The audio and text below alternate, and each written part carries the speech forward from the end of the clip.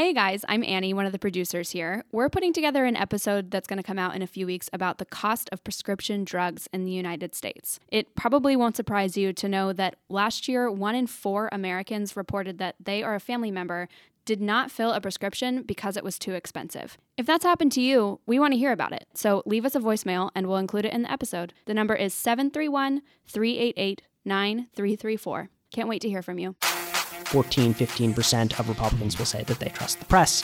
Some of that is no doubt because now the president of the United States goes out and says that the media is fake news and the journalists are the enemy of the people. You'd think that there would be a mirroring from the media and wanting to cover stories and issues that people care about. We're not talking about, fake news or disinformation campaigns. These are just human beings. We all sort of need each other to remind us what the important things are.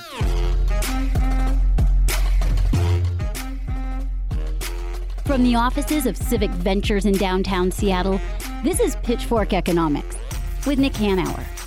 A conversation about how capitalism actually works.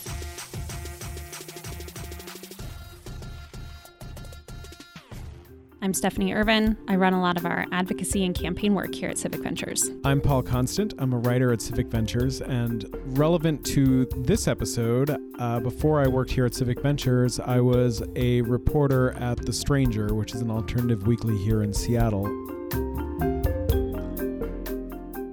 So, Paul, when you got into this work of being in the sort of like advocacy space, you're now officially an advocate instead of just a journalist? I would say I was an advocacy journalist before, but now I'm full on in the advocate space, yes.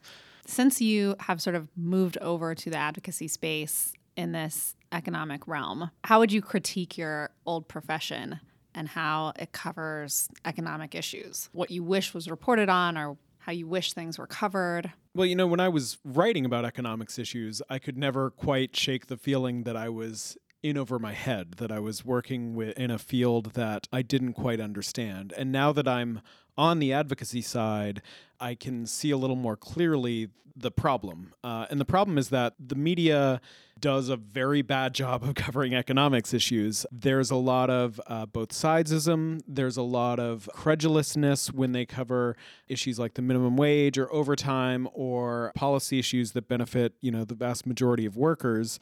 You will see a lot of stories about the minimum wage, for instance, that talk exclusively to owners and don't bother to talk to any workers. That is not just playing into the hands of trickle-downers who want to cut wages, but it's also just bad journalism. It's not covering everyone involved in a story. And I think there are a lot of reasons for that. I think that journalists aren't really math people, speaking generally, broadly. There are, of course, data journalists and things like that. But I think that I know that several journalists I talked to were sort of suckered in by anecdotes, like a coffee shop that they liked to go to. The owner said, the $15 minimum wage is going to kill me. And the journalist would then write it up because it's a story and it's a good story and it's a sad story. This place that I love is going away if the $15 minimum wage.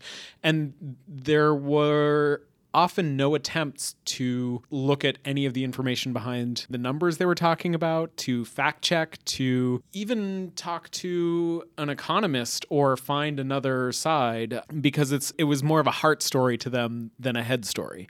And I think even the way that I covered the $15 minimum wage, I was too swept up in, this is the fair thing to do and the right thing to do. And I wasn't interested in what it meant economically for the city. You were interested in the moral cause. Yeah, the moral cause of it. When I look back and read some of the things I wrote about the minimum wage, it's kind of embarrassing just because I didn't know what I was talking about.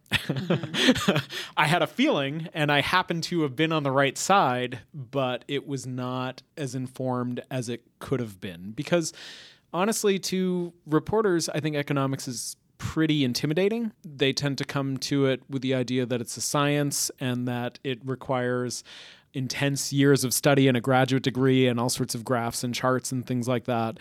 When really, most reporters I know are pretty smart people who can pick up things pretty quickly. And I think it would have only taken a week for me to do a really intense feature on the minimum wage that would have been substantial and correct.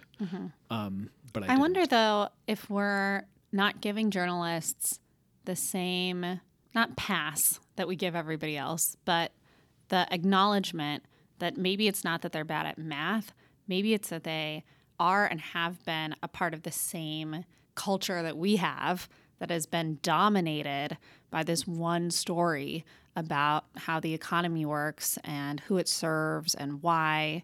And when everything is through that lens and you don't even see that lens being applied when it's applied to your natural thinking, because it's just innate to our cultural norms now, if that's more what has happened in journalism, is that they've just been a part of the same society we've been a part of for the last 50 years, and they've been indoctrinated in the same story about how things work. Yeah, absolutely. I mean, I think I was being a little bit glib when I said reporters are bad at math, although I am bad at math. But I think that I was not a small business owner. I didn't know anything about how these things actually play out in the economy. And so I did have a lot of received wisdom, and I was in high school during the Clinton era. And the understanding was that, the free market decides who the winners and the losers are. And it was just received wisdom. It wasn't until I started here and did,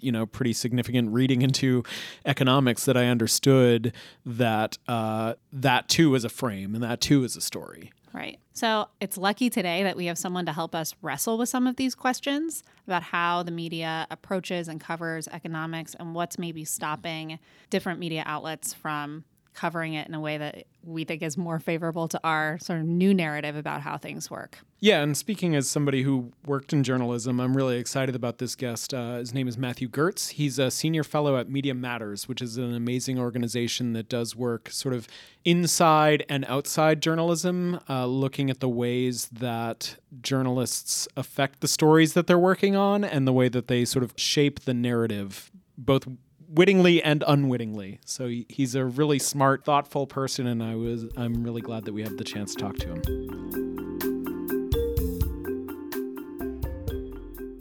I'm Matt Gertz. I'm senior fellow at Media Matters for America, which monitors, analyzes, and reports on conservative misinformation in the mainstream and right-wing media. Do you think the media accurately portrays economics? I think they spend very little time on economics, and what they do tends to not be very good. In general, economic policy issues don't get a lot of attention, especially in the current national media environment that we're in. I understand the situation. Certainly, the president creates a lot of news to talk about. Right. But broader economic stories just don't get told that frequently in broadcast TV news and cable news, which is where a lot of Americans find out about what's happening in the world. When it is covered, generally what we see is that conservative voices dominate the debate. Conservative media have invested quite a lot into economic policy discussions and debate. You see on Fox News, for instance, lots of commentary about problems like homelessness and poverty, most of it wrong, but they spend the time to do the discussion. And so that creates a sort of spillover effect where the mainstream media ends up responding to and commenting on the news coming out of the right. So what surprises me about your comment that there's a lack of overall coverage, and this is obviously from my lens as a political person, is that the number one issue for voters always in every poll ever is the economy. And certainly when people are having hard times and the economy is not in great shape, people are experiencing the kind of inequality we're experiencing now, for example, you'd think that there would be a mirroring from the media in wanting to cover stories and issues that people care about and are top of mind. Is that not how that works? It depends. To some extent that happens, but these outlets are also responding to their audiences, and they're trying to present a slate of information that will lead to more viewers, more readers, and economic news tends to be somewhat less sexy than other topics that can be covered, and so less attention gets paid to it in the long run. Now, I don't want to overstate this, obviously. There's a substantial body of newspaper journalism and a lot of great reporting happening online. But, when you look at the sort of news whole in its entirety, I think economics are not commanding that top position that polling numbers would suggest they should be getting. When I was a reporter here, I covered the first Tea Party protest in Seattle. Did you really? That's amazing. I did. This is the official tax day protest? Yeah, the very first one at Westlake Park, just down there in downtown Seattle. And I think a lot about one of the conversations I had with somebody who was there. He was in his 30s, early 30s, I think. He was a young white man. And I said, "Why are you here?" And he said, "I am mad about the deficit." And I said, "How did you feel about the deficit growing under George W. Bush?" And he's like, I wish I'd known about it then, but I'm here now. And I'm willing to bet he's not out there in Westlake Park right now protesting Trump's increase of the deficit. And so that to me was maybe the biggest sign that these crowds are certainly influenced by reporting on the subject. The deficit was a big deal on Fox News when Obama was president. It was. And, I was at Media Matters at the time when the Tea Parties were getting spun up. And one thing that we reported in some detail was a really overwhelming number of reports coming out of local publications in which they were interviewing people about why they were there. And the people were saying, yeah, I saw about the Tea Parties on Fox News. Mm-hmm. There was a real effort by that network to spin up coverage around the Tea Parties. They had a series of their hosts recording live from the sites of particular Tea Parties. I think Glenn Beck was at the Alamo for one of those. Wow. Of course he was. Yeah, I mean, they were running, dozens of segments, including, letting people know in like the chyrons at the bottom of their screen where they could sign up to attend a local Tea Party. They were really effectively functioning as a megaphone for that movement, trying to get more attention put on it. And yes, I would say the amount of coverage the deficit has received on Fox News since President Trump's election is relatively small. Do you think, other than sort of how it's characterized during different administrations, are there differences in how, or is there anything to note about how debts and deficits get covered in general? Like, we think of deficits, obviously, from our economic point of view as not being a huge problem, or big spending programs as being something that pays for itself. Is it different across outlets, or are they all treating debts and deficits similarly? I mean, there are some differences, but I think broadly mainstream journalists think of debt and deficit as one of those nonpartisan or bipartisan issues that they can sort of have an opinion on. Journalists are generally trained to not show bias around particular topics, and debt and deficit is just not one of those cases. You see a lot of questions asked of politicians that have embedded assumptions that debt and deficit is a sort of crisis situation. I think as the presidential campaign the primary process takes off, we've seen lots and lots of questions getting asked about, how can you pay for this program? Are you really sure that you can do it? And that's something that just came up less frequently, I think, during the period in which various Republicans were trying to put out massive tax cut plans. Right. Some of that is because conservatives have this whole sort of fable about tax cuts paying for themselves. And while that is obviously false, it is a response that is apparently remarkably difficult to get anyone to admit is false. Yeah. So I want to hit on that a little bit, in particular the Democratic debates. I assume you've been watching them. Yes. All of them have this frame. And I initially, when we were watching them, I was like screaming at, our office watches them all together, which I don't know if that's a great idea, but it is something we do. There's a lot of screaming. And every debate I've screamed at the screen and accused the moderators, the hosts of MSNBC talk shows, the hosts of CNN's different programs, of just using all these really Republican frames. And as I was thinking about it the other day, I thought about it more in terms of neoliberal frames. Like, they constantly are asking how that's going to increase taxes for middle-class people. They don't talk about the benefits of any of the ideas in terms of what universal coverage reduces in terms of financial burden for individuals or overall systemic burdens when you take an idea like that to scale. Like, how is it possible that we have that in the Democratic debates, even with what's considered sort of friendly media, we still are having all these questions start from a really neoliberal framing? Is it because journalists don't know better? Is it because that psychology is so embedded as established fundamental knowledge? Something I think about a lot is back in 2008 during a debate, I think it was in New Hampshire, Charlie Gibson was moderating. He was asking a question of the candidates. He was basically started from the premise of your plan is going to raise taxes on 2 teachers who live in New Hampshire who make like some wildly high figure. It was like $200,000 a year. And are there any teachers making $200,000 the audience breaks out laughing at this, just because the idea that this is what people would be making was so wildly out of touch. I think that there is at the pinnacle of the media, where you have your own television show and you make large sums of money, there is a sort of lack of understanding of what a middle-class living is in most parts of the country.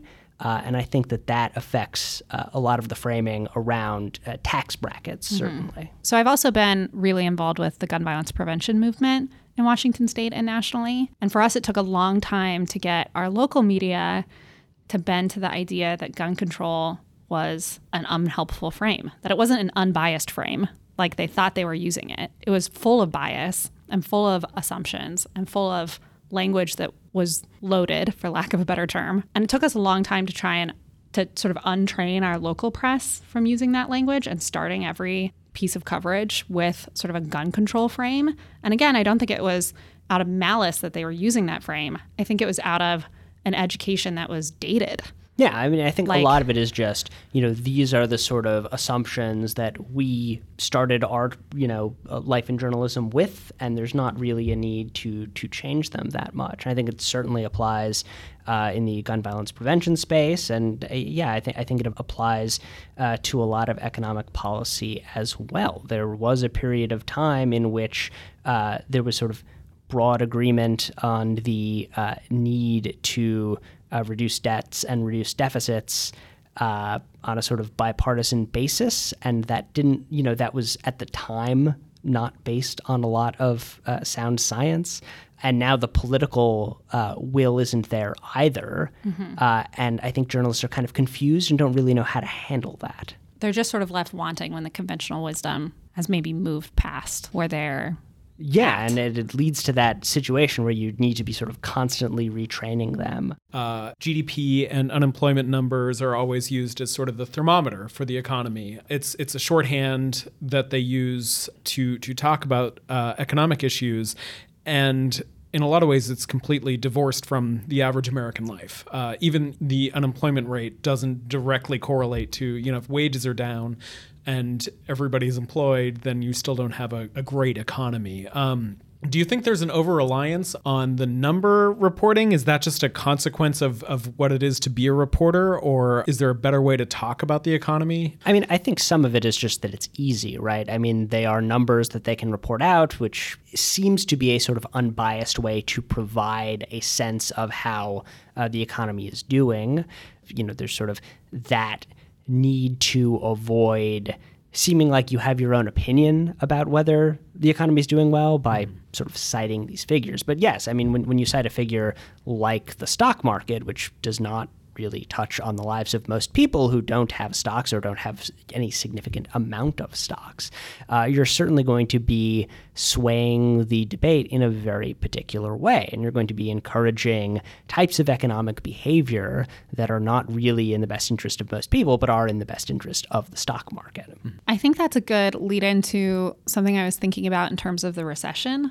Right after 2008, all of the media coverage that happened after that, there was a lot of really in-depth coverage about the state of the auto industry.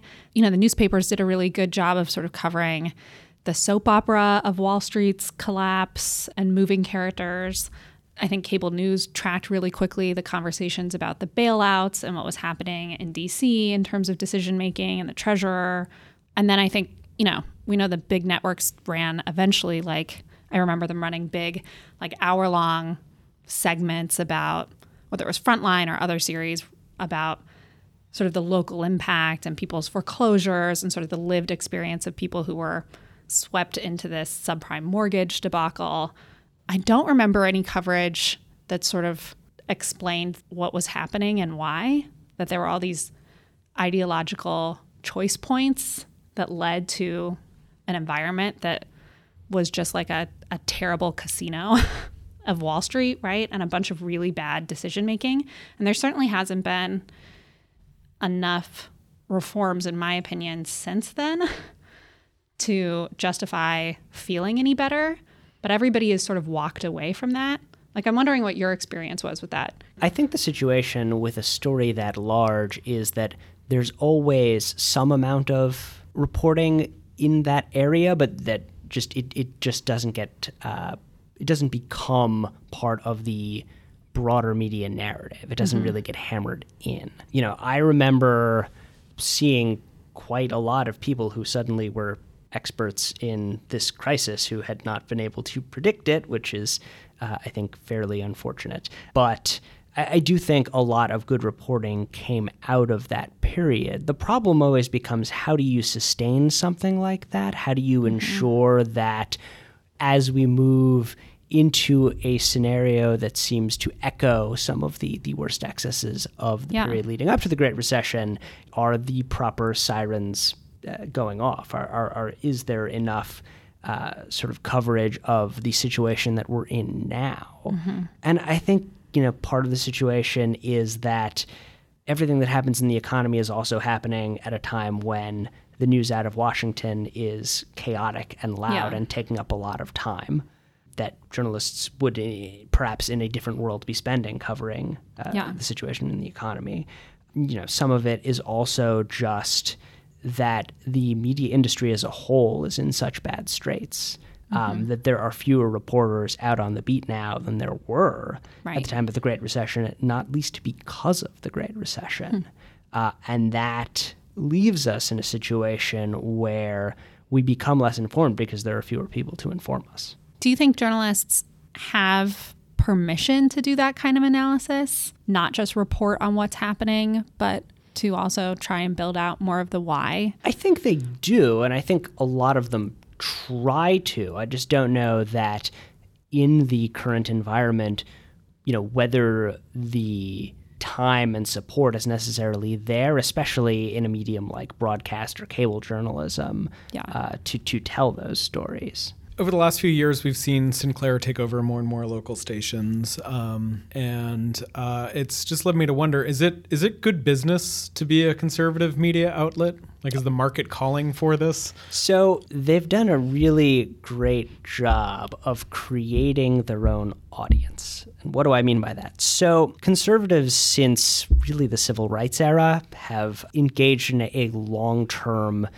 war against the media. They've been working very deliberately to try to reduce confidence in the press and to create their own outlets that parallel traditional press institutions. And you see that with something like Fox News, which launches with the slogan "Fair and Balanced," which suggests that the other media outlets are neither. By doing this over a period of time, they've managed to send the trust in the press among Republicans down to a really catastrophic level. It's something like 15% of Republicans will say that they trust the press. Some of that is no doubt because now the President of the United States goes out and says that the media is fake news and that journalists are the enemy of the people. So by doing this, what conservatives have done is created a group of people who only trust right-wing news outlets.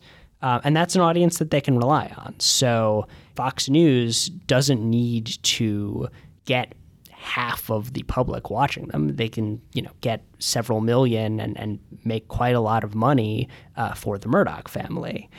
They've built this audience. They have digital media outlets and conservative radio shows and magazines and cable news channels.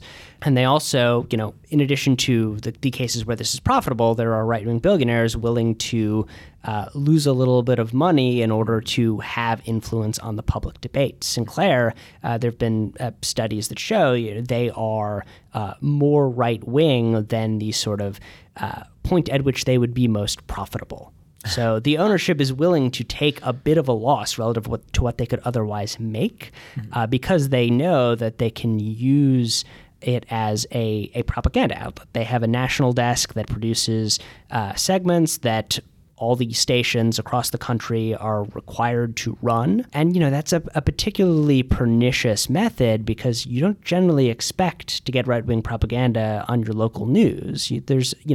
I think the public tends to trust local news more than it trusts national news. Sure, yeah. And so when these sorts of propaganda segments pop in, they don't necessarily see it coming. And so it can have more impact that way. So we created this podcast as part of many different channels as a way to communicate to people in a longer form sort of argument space about what's happening with the economy, how to understand it, all those sort of tricks in trickle-down economics and neoliberalism, but also to give people sort of the confidence to push back. So I think in some ways this is our response to the feeling that there's sort of a lack of good articulation of how the economy works and how it can work for people. What else could we be doing at Civic Ventures other than sort of running our own podcast and trying to get more earballs every week? What could our shop be doing to try and inform the space in a more sophisticated way or get the media to more accurately tell these stories? Well, I think what conservatives have learned is the sort of power of a broader network. Right? They're not just a series of different conservative outlets all existing in their own spaces. They're constantly commenting on each other's works and doing it in a way that drives a story out to larger and larger audiences. I'll give you an example. So here in Seattle, KOMO, back in March, your local Sinclair station, did a special on homelessness in the city called Seattle is Dying. It was, as the name suggests, not terribly favorable towards homeless people or solutions to their problems, but it was quite popular, not only in Seattle, but sort of outside of that space. It went on YouTube, got 5 million views, and thanks to the broader conservative network, started working through the different levels of conservative media. It was on Fox News in prime time on Tucker Carlson's show within 5 days, being discussed by one of your local conservative radio hosts. Mm-hmm. It got picked up throughout the rest of that media ecosystem. It became part of a broader story that conservatives were telling about the dangers of democratic control of cities and how they were really failing to make their cities safe for their public.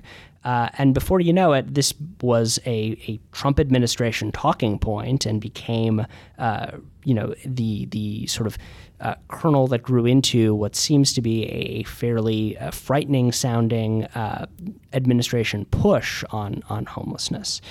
So, I mean, that I think is what I would say, that the podcast that you have can't exist in a vacuum. It needs to be part of a broader network, an ecosystem on the left side that can sort of pull the debate in its direction. One of the things that I do here is I tend to do a lot of bad coverage about economic issues, especially the minimum wage. Whenever you see the minimum wage go up, there will be, and not even necessarily a Sinclair company, but another usually a TV outlet, will do a piece when a restaurant closes, and they will focus on the closure and they will blame the minimum wage. And even though all of the other prevailing economic indicators are up, unemployment is down and actual wages are up, they will point to this one place, a lot of the time it's a pizza place, and say this is the end of, this is a sign of bad things to come, even though in the case of Seattle, there was another pizza place that opened in the same exact spot that pizza place closed. So anyway, my question to you is, what should somebody do if a local outlet is giving bad economic coverage? Like, what is a responsible way for a media consumer to push back on bad coverage? You fight bad coverage with good coverage, right? You need your own space and voice to push back on it. I think social media is a great way to sort of get in touch with and nudge the reporters in your own sort of space. Though obviously be polite. They probably have to deal with a lot of angry people most of the time. Yeah. But yeah, I mean, I think, you fight bad information with good information. Yeah. I have to say, pizza place closing is not exactly like restaurants close all the time. Like that's the thing about the restaurant business. There's constant churn. And so using that as a hook seems somewhat ridiculous. Yeah, it does, but it's part of it becomes a campaign. It becomes look at, and here it was an outlet of Z Pizza, which is a small national chain, and people would point to that one store closure. Right. Where the owner blamed the minimum wage specifically. Or my favorite, the Subway sandwich franchise owner in one part of downtown Seattle that hated the minimum wage. Meanwhile, there are at least a dozen other Subway sandwich franchises. She said she couldn't afford the $5 footlong promotion. That still exists. But then there were other Subways downtown that were still offering $5 footlongs. Subways are generally pretty bad about this because the franchise model is so exploitative that their Subway doesn't make money off of selling sandwiches. They make money off of leeching it out of their franchisers. Anything hopeful that we can look forward to in terms of media landscape in general or economic coverage? Is that asking too much? I mean, I do think that the movement towards podcasts has been generally good, and it does seem to have lasted enough cycles that maybe that'll sustain for a while. I think the ability to have these longer conversations is of real value and something that other types of journalism just couldn't really provide. And so I think that is useful. More broadly, though, I have a tough time finding a lot of silver linings in the business model side of things. You do see online, especially, more policy coverage than I think there has been in the past. I think if thinking back to 2008, 2009, I think that space was really kind of fallow, and it's been. I think to that, I think the Great Recession actually sort of spurred some really interesting new focuses on policy, if not that it generally reaches the TV level. I do think that has been positive. Well, that's good to hear. And one thing we ask all of our guests who come on the pod is why they do this work. So why do you do this work? I do this work because most people really, really don't want to. I watch a lot of Fox News in my time. I certainly do not want that job. Exactly, right? And so, our joke in the office is that we watch Fox News so that no one else has to. And, I've been doing it for about 12 years. In my experience, there was not a time when things were like good and normal there. There's a tendency, I think, among journalists who suddenly discover Fox News through whatever segment has gone viral to say, wow, things are really bad now. They used to be much better at Fox News, we assume. And I got to tell you, like Glenn Beck was on TV 5 nights a week in 2009. Right. Things were not better. There was a chalkboard with all sorts of weird, scary lines being drawn from one figure to another. But I do this because I realize that the conservative ecosystem has a substantial amount of power over all of our daily lives. And if we don't pay attention to it, it just sort of sneaks up on us. Well, thank you so much for doing the work and for joining us. Thank you for having me.